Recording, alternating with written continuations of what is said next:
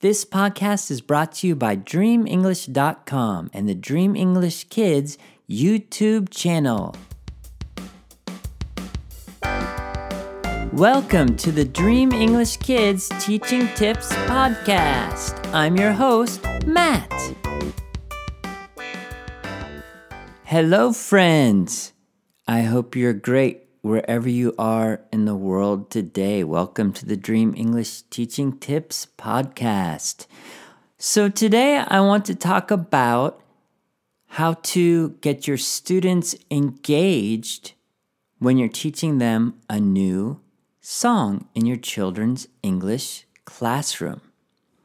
Last week, you might know if you follow at Dream English Kids Instagram, I was on Teacher Miriam's Instagram Live, and which was a lot of fun, had a lot of fun. And one of the viewers asked this very interesting question, which I thought was great. And she said that she struggles a lot when it comes to introduce songs to classes.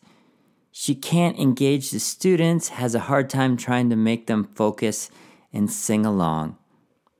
Okay, well, I think that's a really great question and comment, and probably familiar to a lot of teachers.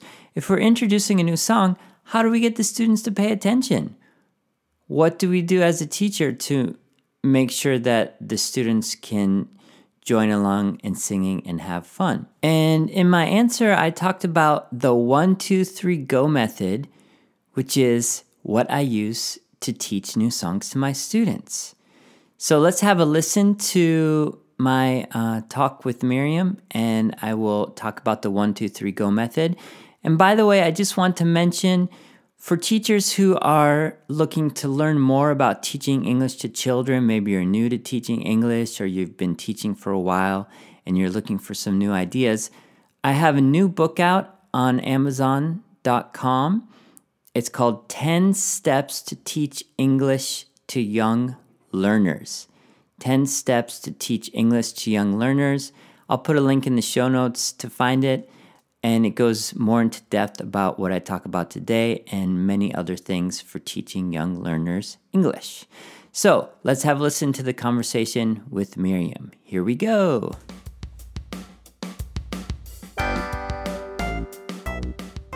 Let me write a comment here that I think it's good for you to hear.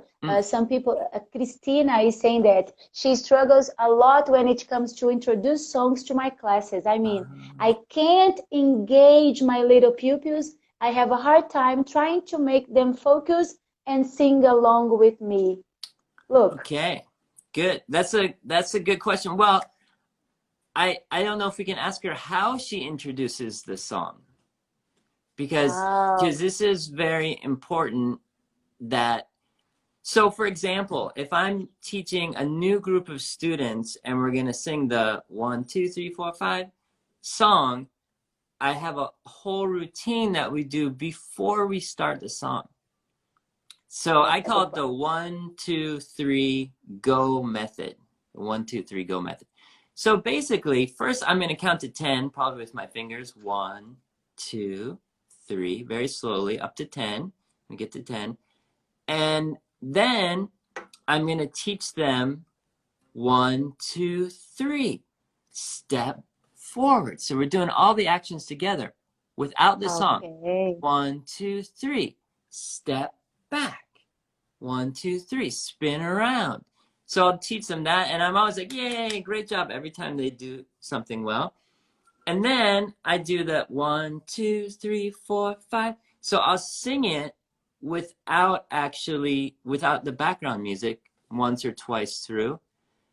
And then, some students might not get it, and that's okay. You can't push the students if they're not ready.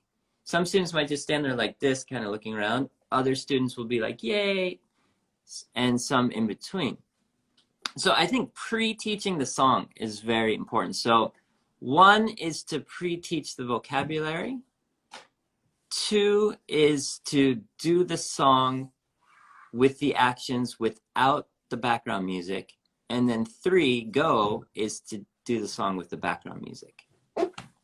That's amazing because actually I was writing down because this is good for us to get your background because you when you teach your songs you want to see them interacting with you, and I always do this too. I usually teach the actions before they start singing Hmm. because otherwise they don't know what to do, and Right. then in the first time they are just going to watch the video, Hmm. and sometimes not a good idea because they get bored or maybe they are not into the video.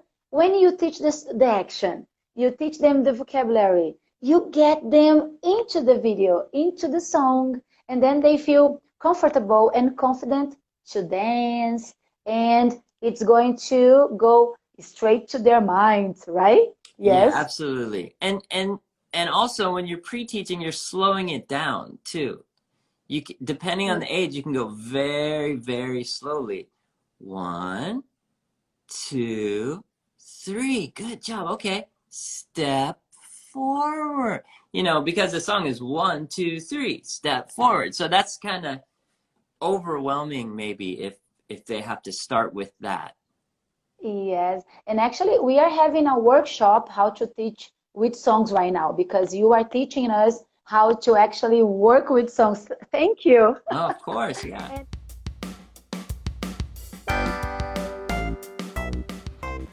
Okay, so there you have it.